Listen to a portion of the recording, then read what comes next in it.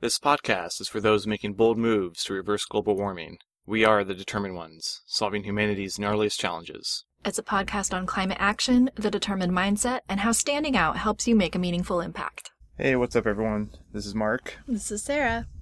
So I've been teaching at CCA, California College of the Arts, since 2013. It's been an awesome experience. I love it. For the majority of my time here, I've been teaching a class called Transition to Professional Practice. It's a class for seniors in the graphic design department to basically get them ready to graduate.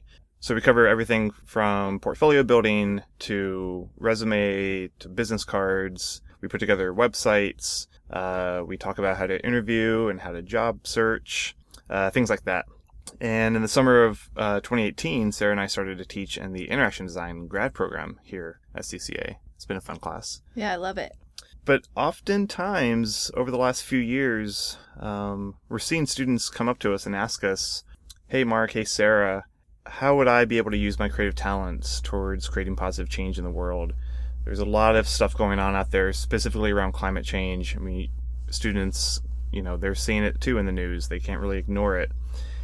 And they're realizing, these are, anywhere between, early 20s to maybe early 30s, they're realizing that they're going to inherit kind of a shitty situation as they enter adulthood, as they enter their professional career. Yeah, they're realizing that they have to deal with this mess that they basically inherited, a mess that an older generation created.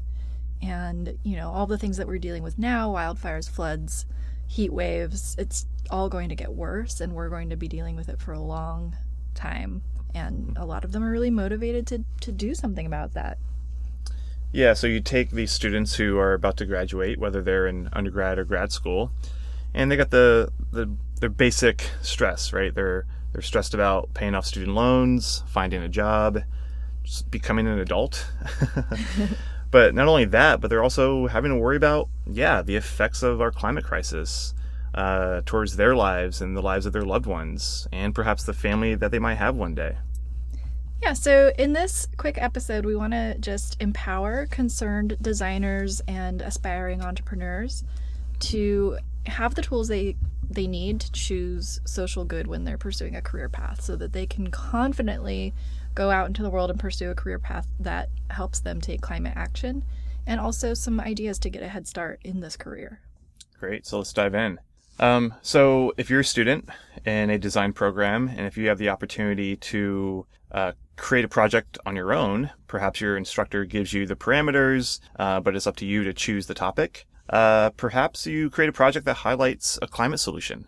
There's a lot of great organizations. A lot of our clients are doing some really cool stuff. So perhaps research solutions that these organizations are developing. Yeah, I just want to, as you're choosing what to work on, a lot of our students, I don't know, I'm calling them out a little bit, but a lot of them they don't look any further than the concerns of college students. Mm-hmm. And so they think of ways that college students can make more friends, and in these capstone projects, and or ways that students can meet people with their similar interests. They're really myopic a little bit. Right. Just this is a little bit more about zooming out from college life and put things in your portfolio that address the climate situation. Yeah, and on the flip side of that, perhaps instead of just designing for a fictional company, using made-up copy, use real content that you're interested in. So whether you're interested in food or education or energy or health, find that topic and do the research to see who's doing what, and use that content to actually create the portfolio piece. Yeah, so working with real actual organizations that are doing actual things, even if the assignment is to do something fictional, you can base it off of, if I were partnering with this organization, this is what I would do. Yeah, and if you do that more often, you'll start to develop a portfolio that speaks a bit more in line with your personal interests. Mm-hmm. Another tool or another way of approaching this would be to find meetups that focus on the topic that you're interested in. So I personally have a weekly Google Calendar reminder to remind me to search quote-unquote climate change events on Eventbrite. Yeah, So Mark is a huge networker. It's amazing. He's always going to events. maybe perhaps to my own fault. No, I think it's great. Yeah. So then, you go to these events, you meet people working in climate, maybe around food or energy, and perhaps they need your help. Maybe you might find an internship or maybe even a job. Ding, ding, ding. So just going to just design events will only allow you to meet just designers, which is fine. I go to more climate events than design events. But going to a climate events will allow you to find the people that you can help. Yeah, I think this is huge. Networking, especially in a town like the Bay Area, you're so lucky because you can meet so many people that can help you get ahead in your career. Going to these events will also streamline you finding a passion outside of design. So I like to think of design as sort of a lens that you can apply to anything, but you really need that passion and energy to keep you going through the nitty-gritty design, nitpicky stuff sometimes. So if you find an area that you're really passionate about and then you apply your design skills towards it instead of just always being passionate about design, it's not like meta enough to just pursue that one thing. Yeah. Speaking of events, we throw one called Thinking Wrong About Climate Change. So it's a guided networking event for those working in the climate space. If you are shy in networking events, guided networking helps people like that. People like me, for example. I don't know what the heck to say when I walk up to a stranger. And I really don't want to be like, so what do you do? A guided networking event gives you a way to converse, brainstorm, creatively come up with cool things using the prompts that the facilitators offer. Yeah. And we throw our event probably once every 2 months or so. And we'll include a link in the show notes. Super, super fun events that we throw. Let's bring it back into the classroom. So let's think about maybe the materials that design students use in projects. So when starting a project, if you're creating a branding campaign or packaging project, be mindful of the life cycle of the materials you're going to be using for your project. So think about the sources of the paper that you're going to be using. Think about the shipping of your products. Do you really need to order it from Amazon or can you find it locally? Yep, I like that. We use a lot of paper. We do paper prototyping in the prototype thinking process. And I'm always really conscious of, if we can, either using printer, like, what do you call it? It's already been printed on one side and you can scribble on the other side. Right. Or at the very least, finding post-consumer recycled paper. Right. And, zooming out a little bit as a design student, consider the shelf life and even the afterlife of your project.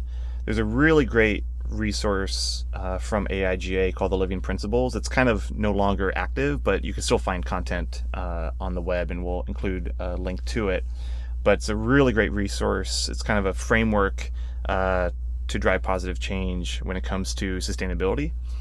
So I'm going to read off a few areas and questions that students should ask themselves when starting a project or even during the creation of a project. So I'll dive right in. So the first one being durability. Ask yourself these questions. What is the expected lifespan of this artifact, this poster, this package? Can it be extended? What other use could this artifact have? Thinking about behaviors. How can you use this project to promote actions that protect or restore the environment? Metrics. We always have to think about metrics. How is this inherent value of the project measured? Is value assessed only in terms of financial profit? That's a really good one. Two more. Desirability. Does it really need to exist in the world? I think that's a question every design student should ask right from the start. I think that one very simple question opens up a lot of ideas. Like, am I making this because it'll look cool in my portfolio? Or am I making something that actually solves a need that people have in the world? Right. And I mean, let's be honest too, entrepreneurs should ask that question as well. Absolutely. And the last one from Living Principles focuses on waste. How can waste be eliminated? When your product's lifespan is complete, how can you close the loop, quote unquote, i.e. facilitate the use of materials in a continuous cycle? That's kind of speaks to the circular economy that we're hearing about a lot, circular design. So those are just a few of the many areas that the Living Principles covers through AIGA. Again, it's a really great resource. We'll include a link in the show notes. Yeah, and I think entrepreneurs should look at all of these in the products that they're creating as well. Right. There needs to be like a Living Principles 2.0. Yeah. For business specifically. Number 4 gets into this, entrepreneurship opportunities and building a climate business. So if you're a designer that's feeling very entrepreneurial, I bring it up because I feel like entrepreneurs and designers aren't really that different. at a certain point, once a designer learns their craft and gets very advanced in their leadership of design, they become much more like entrepreneurs. Mm-hmm. And I think entrepreneurs who do a really good job incorporate a lot of design thinking, design principles, and that's what helps make them successful. So if entrepreneurs and designers can start to become more and more the same, they both become more and more successful. Sure. Yeah. So if you're a very entrepreneurial